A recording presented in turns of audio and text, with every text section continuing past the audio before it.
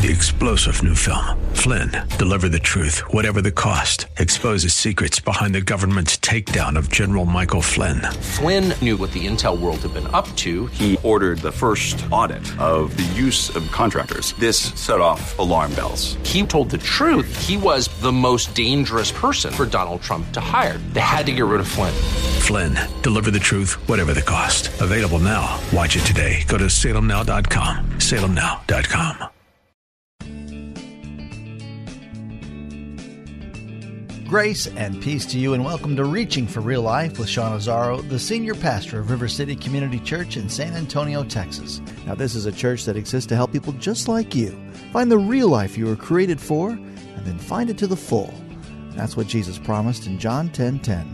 And today we continue in this new series focusing on the final week of Jesus, and it's called 7 Days. And if it were your final 7 days on earth and you knew it, how do you want to be remembered? Jesus gave us some wonderful insight as to how we are to remember Him. Jesus is King. Is that true for you? And if so, what makes this true? And what does that mean for you? How will you approach life and live differently, knowing that Jesus is your King? You can follow along with the notes and discussion questions for your own Bible study on the media page for this series, 7 Days, as seen at reallife.org. It's part 2 of the message called Who Are You Following? It's time for Reaching for Real Life Radio. The call to follow Jesus is a call to follow the King. He's not just a good teacher. He's not just a prophet. He's not just one of the many options, one of the many voices. No. He is the King. And this passage, in so many ways, makes that crystal clear. The call to follow Jesus is the call to follow the King. Now, let's take a moment and talk about the kingdom, because one of the things we understand if we look at the Scripture is that Jesus didn't talk a whole lot about the church. Okay, it's because it wasn't launched yet. Okay, he obviously was the first one to talk about the church. He said, on this rock I will build my church, and the gates of hell will not prevail against it. So he did talk about the church. He talked about something that he was going to build. The Apostle Paul is really the one who more taught us how to be the church. But Jesus didn't talk a lot about the church. He talked more about the kingdom. Because he wasn't just bringing and building one community. He was transforming the world, and he was bringing about a kingdom. Now, for us, we don't use that phrase a lot. So when we say a kingdom, well, we think of nation states. There's the United Kingdom. Some people refer to Saudi Arabia as the kingdom, and we understand the literary and the historical references there. But when we think of kingdoms, it's kind of like, no. We think of nation states. Well, in Jesus' day, the idea of kingdom was crystal clear. They understood kingdoms. A kingdom had a different king, had a different rule of law, had a different language. It was different. And it was very clear when you were leaving one kingdom and entering another. And what Jesus is making clear in his constant teaching of the kingdom, think how many times he talks about the kingdom. How many of the parables begin with, well, the kingdom of God is like, and then he tells you, it's like a mustard seed. It's like tares of wheat. It's like all these different things. He tells these different stories designed to help us understand what the kingdom is like. You see, he is ushering in a kingdom that is going to rule creation. God is king, empirically. He created it all. He is Lord over all. But sin caused a rebellion that started a subversive counter-kingdom, if you will. And Jesus Christ came to restore order as God created it, to restore the kingdom. So all this teaching, all this gospel teaching, everything about the kingdom is we're leaving one kingdom and entering into another. And this is the difficult part for us. This is the part that's challenging. Because when you start talking about the king and the kingdom, it becomes crystal clear something's changing. And we are leaving the kingdom of man for the kingdom of God. We're leaving the kingship of man and entering into the kingship of God. And that's tough because, in our own lives, we want to be king. I've told you before, one of the hardest things about if I can pretend there's not a God, if I can explain away God, then that really works well for me because I get to be God in my own little circle, in my own little world. The kingdom of man says man is the ultimate, the highest, the final authority. So if I can kind of manipulate it to where I'm the man in my own little setting, or maybe if I could even kind of rise up politically or rise up with wealth or power, I could be the man in bigger and bigger settings. Then I can kind of be like God. And nobody's going to tell me because I do what I want. And that's the very core of the sin nature, isn't it? That's the core of the sin nature is I do what I want. I mean, that's what it's all about. And into that comes the message of the kingdom that says, no, I want you to leave the kingdom of self, of flesh, of rebellion against God. I want you to enter into the kingdom of God, where he's king. This is one of the hardest things for us to wrap our heads around, and I dare say even more than our heads, our hearts around. Saying, okay, I'm not going to be king anymore in my own life. I am going to surrender that to Jesus. And I'm going to become part of the kingdom of Jesus. See, the call to follow Jesus is the call to follow the king. And the minute I declare him king, I'm declaring myself subject. The minute I call him Lord, I'm calling myself servant. There's powerful implications to this doctrine that we're talking about here. The call to follow Jesus is the call to follow the king.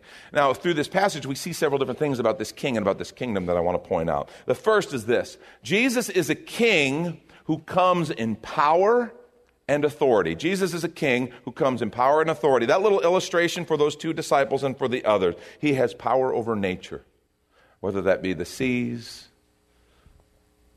whether that be a colt of a donkey, whatever it is. He has power and he has authority. And he is working in ways and through people that we don't know about. You see, there was a glimpse, they were given again another glimpse of this is not just some prophet, this is not just some good teacher. No, Jesus has power and authority. He is a king with power and authority. And his is a kingdom with power and authority. And that's hard for us because we've lost all idea of authority. Authority for us is generally something that you kick against, unless you have it and then you hang on to it, for dear life. Jesus is a king who comes in godly power and authority.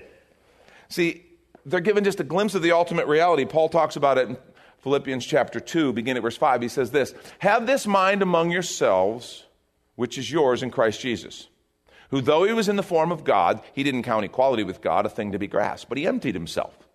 Okay, I want you to see that again. Who, though he was in the form of God, understand, because that's what we're talking about. Jesus, part of the Godhead. In the beginning was the Word was with God, the Word was God. And then down verse 14 of John 1, the Word became flesh and dwelt among us. See, he was God. And Paul was saying, though he was in the form of God, he didn't count equality with God a thing to be grasped, but he emptied himself. He voluntarily laid that down by taking the form of a servant. So he left his original form and he took on a different form, being born in the likeness of men. And being found in human form, there's that word again, he humbled himself by becoming obedient to the point of death, even death on a cross. Now listen, therefore God has highly exalted him and bestowed on him the name that is above every name, so that at the name of Jesus every knee should bow in heaven and on earth and under the earth. And every tongue confess that Jesus Christ is Lord, to the glory of God the Father. See, that's the ultimate reality. And here on what we call Palm Sunday, this passage we're looking at, this triumphal entry, they're given a glimpse of the ultimate reality. He took the form of a servant, but his actual form was that of God, of king. And one day, the scripture says every knee will bow. So all these different little social things where everybody's throwing about their opinions about Jesus, do you know one day all that is going to just be silenced? And it's like a lot of people going, oh dang, I was wrong. There are no opinions anymore. When he is exalted, all the opinions get thrown out. I think Jesus would do that. I like my Jesus like this. Oh, I'd like to think of Jesus this way. None of that when he is high and exalted, lifted up, and God exalts him. Every knee bows, every tongue confess one thing, he is Lord. To the glory of God the Father. That, you can take it to the bank. That is objective reality. That is going to happen. That's what the scripture's talking about, because it's just true. And so what I want to say for now, though, that has when we say he is God, he is king, that has some very powerful ramifications. One, it implies submission. He is king, he is leader. My life, he gave us free will. And some people might just go, what was he thinking? Because boy, have we screwed up life with free will. Understand something. Without free will, we're just robots. Without the ability to say no to him, we don't really have the ability to say yes. We're just programmed. And so he gave us that freedom. And so many of us have used our free will to rebel against him, walk in our own way where I'm king. Well, repentance, the very idea of repentance says, my way's hurtful. I don't want my way anymore, Jesus. I surrender to you. Understand, some people talk about, well, he's my Savior, but he's not my Lord. That's ridiculous. That's the schizo Jesus thing. It doesn't exist, right? There's only one Jesus, okay? It's not two Jesuses. Well, Jesus as Savior, but then when you get to grad school for Christianity, he becomes Lord. That's ridiculous, okay? Jesus when the minute you repent, that's an act of lordship. That's saying, I surrender. I'm turning from my way. Repentance means to turn in my thinking and in my behavior. Doesn't mean I'm perfect. Doesn't mean I don't stumble. Doesn't mean I don't make mistakes. It just means I have made a decision. My way is hurtful. My way has hurt me, God, others around me. I am turning from my way to his way. That's what repentance means. And it is fundamentally an act of lordship and submission because he's the king. And saying, I want you, Jesus. I want your way. Forgive me of my sin. Fill my life. Lead me in a different kind of way. It's powerful implications of repentance. Submission. So when I say, this is my king, I'm going to follow him. And we find a lot of times, it seems like we maybe want Jesus to follow us around. I want Jesus in my life. I want his blessing on my work. I want his blessing on my finances. And I certainly want heaven, and hell sounds really bad. I don't want that. But when it comes to who do you want to follow, we treat Jesus like the genie in the bottle. Oh, Jesus, I need you now. And we pull him out of the bottle. Come on, do your Jesus thing. Help my family member who's sick. Help my financial need. Help me get that job. Help me. Jesus, follow me over here. Instead of saying, okay, Jesus, you're now the leader. You're the king. I guess I'm going to follow you. So what are we doing today? How do you want me to handle this thing, Jesus? A totally different perspective. Submission. But if he's our king, interesting, we don't need to be afraid. If he truly has power and authority, we don't need to be afraid. You're following the king and he's powerful. And by the way, he's also victorious. You know that. He will ultimately be victorious. Let me give you a hint. I've read the back of the Bible. We win. He wins. All those who will come to him win. Whosoever will wins in him. That's how he does it. And this is when we take a quick minute to remind you, you're listening to Reaching for Real Life with Sean Azzaro, the senior pastor of River City Community Church, in this message called Who Are You Following?, which is available right now on the media page at reallife.org. Just look for the series called 7 Days, where there you can even watch a video podcast of this message and series. And while you're there, if you've been blessed by this teaching, your gift of any amount helps this radio ministry continue to help others. Just find the Give tab at reallife.org. And Pastor Sean Azzaro, now an author, invites you to check out his brand new book. 302 Books, a division of Salem Media Group, presents A Pilgrim's Guide to the Spirit-Filled Life, Rediscovering the Gift of the Spirit, authored by Sean Azzaro, pastor of River City Community Church in San Antonio, Texas. Growing up in and around Pentecostal churches, I really learned to appreciate the role of the Spirit in the life of the believer. But I also saw what I considered to be imbalance and excess in some of our churches when it came to how we taught about the infilling. Now available at Amazon.com, Sean Azzaro shares his most requested teaching and radio broadcast series in a devotional form, encouraging you to embrace the Spirit-filled life. I wrote in a devotional style to encourage readers to examine the Scripture with fresh eyes and make room for the Lord to speak about the role of the Spirit in our lives. The goal of the whole book is to simply make you hungry for more of the Spirit. Order your copy of A Pilgrim's Guide to the Spirit-Filled Life by Sean Azzaro today at Amazon or reachingforreallife.org. And now the conclusion to the message, Who Are You Following? This is Reaching for Real Life Radio. So we don't have to be afraid. So many of us as followers of Jesus, because of the cultural onslaught and all the stuff we got to face and the people who are like, oh, you really believe that stuff? And we get real insecure. I get really nervous when I see insecure Christians with a self-image problem. Because what that suggests is it's not really so much even about how I see myself, it's how I see him. It's how I see him, and that's a problem. How I see myself can have problems too, and it's important. I should have a healthy self-image. But even more important is how I see him, because that's objective reality. And if I'm walking around as an insecure believer, always afraid, something tells me my vision of him is incorrect. I'm not seeing him as he truly is. The call to Jesus, to follow Jesus, is a call to follow the King. Second, this makes crystal clear, his is a kingdom established in worship. His is a kingdom that is established in worship. Now, we've talked about what worship is. Worship is what you put first, okay? Worship is what you put first. But this kingdom is not one that is externally kind of imposed or dictated, which often kingdoms were in their understanding. This is a different kingdom. It is established in worship. It is internally birthed and motivated because it comes from a heart of worship. It is a kingdom that involves worship. And obviously, as we look at the crowd, many in that crowd were obviously singers, not worshipers. Because when the crowd was singing, they were there. They were waving their hands. They loved the songs. They loved the praise. They loved the palm branches. They loved the pomp, the circumstance. They loved it all. But when it came time and things got tough, so many said, yeah, I don't know that I love Jesus. I love the party. I don't know if I'm ready to put him first. See, many in the crowd were obviously singers, not worshipers. Matthew 7, 21 through 23, I love this passage. Jesus says, not everyone who says to me, Lord, Lord, will enter the kingdom of heaven. Okay, just because we say it. Not everyone who says, Lord, Lord, will enter the kingdom of heaven. But the one who does the will of my Father who's in heaven. Very different. On that day, many will say to me, Lord, Lord, didn't we prophesy in your name? And cast out demons in your name and do mighty works, many mighty works in your name? And then I will declare to them, and you need to hear the brokenhearted sadness in this. I will declare to them, I never knew you. Depart from me, you workers of lawlessness. You see, it's not about saying, Lord, Lord. He doesn't want your words. It's not about prophecies and casting out demons. It's not about your works. He doesn't want your words. He doesn't want your works. He says the tragedy would be that I never knew you. He didn't want our words. He didn't want our works. He wants us.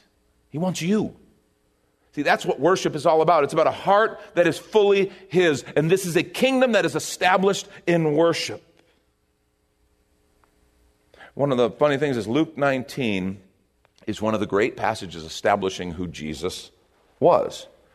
The Pharisees, their concern, the teachers who came and said, Jesus, quiet your disciples down, because they were worshiping him. They're doing it because of Exodus 34:14 that says, for you shall worship no other God, for the Lord whose name is jealous is a jealous God. In other words, worship belongs only to God. You see, that's why they told him to stop, because they thought, well, this must be blasphemy, because you're letting them worship you. Which, if Jesus wasn't God, it would be blasphemy. It would be a violation of Exodus 34:14. The problem is the Pharisees couldn't see who he was because they weren't worshipers. They weren't worshipers. They were religious, but they were not worshipers. Understand that is such a huge thing. And even today, we have so many who they want to take care of the eternal fire insurance. They kind of feel comfortable in the rules and the regulations of the religion they were raised in. And so they walk in a type of religion. I know it better. I can obey the rules better. And so I'm kind of good at this. So I'm going to do my religion. But whether or not they actually surrender their hearts fully to Jesus and fall in love with Jesus and become worshipers with Jesus, that's a totally different thing. And these Pharisees, they simply couldn't see it because they weren't worshipers. They were religious. Their brand of religion had sucked the heart, the worship, out of relationship with God. And so when they saw Jesus, they didn't even give it a moment's thought. Others with hungry hearts, others who really worshiped God, who had a love of God and a fear for God, when they heard Jesus, something inside them stirred. And that heart of a worshiper was stirred because their focus was on Father. Their focus was on knowing him. Their focus was on the hope of Messiah. And they were waiting and looking and anticipating because they were worshipers of God. And so when they saw Jesus, they recognized him. Remember what Jesus said? If you've seen me, you've seen the Father. True worshipers saw Jesus and thought, oh my gosh, that's got to be him. He looks just like the God I've grown up worshiping, that I've loved, that I've longed for. This passage highlights something that I think is important for us to understand. True worship is very unsettling to non-worshipers. It wasn't that they would just kind of live and let live. And by the way, you'll notice as you really begin to follow Jesus, as you go hard after Jesus and your heart is fully his and you are putting him first, and you begin to make decisions that are a little different because they're not what common sense would do or what the status quo would do or what, conventional wisdom says, but it's what Jesus says. When you begin to make those kind of decisions, you'll notice people around you who you would think, well, they're always saying live and let live. Why won't they just live and let live with me? It's because worship is convicting because every single person was created to worship. We have a heart of worship. We're all going to worship something. So when you see a true worshiper following Jesus, it is unsettling. It can be very off-putting to those who know they're supposed to be a worshiper. I've seen it around church. I've seen kind of what I'll call seasoned saints. People who've been around the church a while and have kind of gotten into the groove and, kind of a little cool in their faith. And they see some young believer come around, and this person's just loving Jesus, and they're talking about Jesus, and they're seeing God do stuff, and you see the eye rolls from the more experienced, seasoned Christians. Oh, just wait. You'll settle down.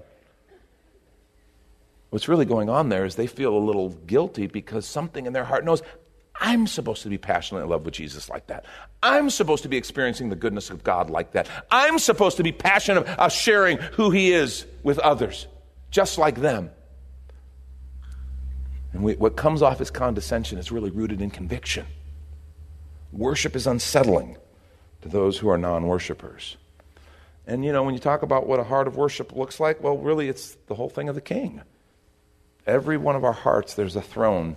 There's a first place. And that's what it really is. It's a throne that belongs to the King. And whatever we put on that first place is what we worship. And when we become part of the kingdom of God, and when we follow Jesus in the kingdom, there can only be one who sits on that holy, sacred throne of our heart, and it's him. And it changes everything. Because everything that flows out of that heart now will be worship. Decisions you make, how you spend your money, how you order your time, how you treat people. Everything that flows out of that heart of worship where he's first becomes an act of worship and obedience. Because he's on the throne. See, the call to follow Jesus is the call to follow the King. Last thing, he is a king who absolutely loves lost people. This might be the most striking part of this whole scenario. How he responds in the midst of this huge celebration. Everybody's rejoicing, everybody's celebrating and partying because it is a beautiful worship time. And it is right and good. This is not in any way to denounce or be negative about what's happening around them. But something in Jesus looks, and he sees all these who are worshiping. He tells the Pharisees, I'm not going to tell them to be quiet. If I did, the very stones would cry out. This is right. This is in alignment with the reality of the universe as God designed it. And yet, as he looks past all these, he can't help but see those who aren't there yet. And see, he's a king who loves lost people. Romans 5:8 tells us why. But God shows his love for us, and that while we were still sinners, Christ died for us. This whole thing is about love. He is a king who passionately loves us. He absolutely loves lost people. This is a kingdom that reaches out to its enemies. When you talk about conquering your enemies, well, this is a kingdom that does conquer its enemies, but it conquers its enemies with love. Because understand, this whole us and them thing that we get caught up in, and this is why our culture is becoming so toxic and broken. The us and them, everything leans back to politics. Really, if you declare I'm a Christian, then a bunch of people will paint you with all sorts of political baggage. And that's devastating. And we got to get out of that little mire, quagmire, whatever it is. We just got to say no. Say, forget it. I'm not going to be a part of it. Because see, when we start saying, well, it's us and them, and we're on the right side, and they're on the wrong, you need to understand, without Jesus, we're all on the wrong side. Without Jesus, we're all lost. And whoever they are, the one you think they're the enemy and you want to point and, man, God smite them, Whoever they are, just understand, without Jesus, they are us. When it comes to needing Jesus, there's no us and them, it's just us. We are all lost without him, and that's why he weeps. And let me just say, if Jesus weeps over those who aren't here yet, shouldn't we? If Jesus weeps over those who aren't here yet, shouldn't we? This is something that as your pastor, I just want to say, this should be the very heartbeat of every follower of Jesus Christ, wanting to see others experience the freedom, the redemption, the forgiveness, the presence of God, all the stuff that comes with being part of his kingdom, all the amazing blessings. We just got through with a series, Abundant Life and How to Pay for it. And we talked about the blessing of God, the goodness of God. Well, we should be experiencing that, and we should want to see others experience that. That's our heart. My challenge for us is that we be people who take that seriously and who join our Savior in weeping for those who aren't here yet. That's Pastor Sean Azzaro. You've been listening to Reaching for Real Life Radio. And if you'd like to hear this full message called Who Are You Following, or this whole series on the final 7 days of Jesus' time on earth, it's available right now on demand at reallife.org. And while you're there, we'd appreciate your feedback. You can leave us a note on our Contact Us page, or even better, your financial gift helps this radio ministry continue. Find that Give tab at reallife.org. But of course, you're invited to visit and join us at River City Community Church, located on Lookout Road right behind Retama Park, next to the Real Life Amphitheater. If you'd like to call the church, the number is 210-490-5262. As Reaching for Real Life Radio is a service of River City Community Church. We hope you join us again next time as you travel the road to real life. 3-star General Michael J. Flynn, head of the Pentagon Intelligence Agency, knew all the government's dirty secrets. He was one of the most respected generals in the military. Flynn knew what the intel world had been up to. He understood its funding. He ordered the first audit of the use of contractors. This set off alarm bells. The explosive new documentary, Flynn, Deliver the Truth, Whatever the Cost, uncovers the facts behind this scandal. Flynn told the truth. He was the most dangerous person for Donald Trump to hire. I find out the worst enemy that I'm going to face in my life is right here in America. They took my assessment and they wanted me to change it. And I was like, I'm not changing it. They had to get rid of Flynn. With in-depth interviews, archival footage, and never-before-seen personal records of the man behind the headlines. I just felt like I was drowning. Flynn, Deliver the Truth, Whatever the Cost. Available now. Watch it today. Go to salemnow.com. salemnow.com.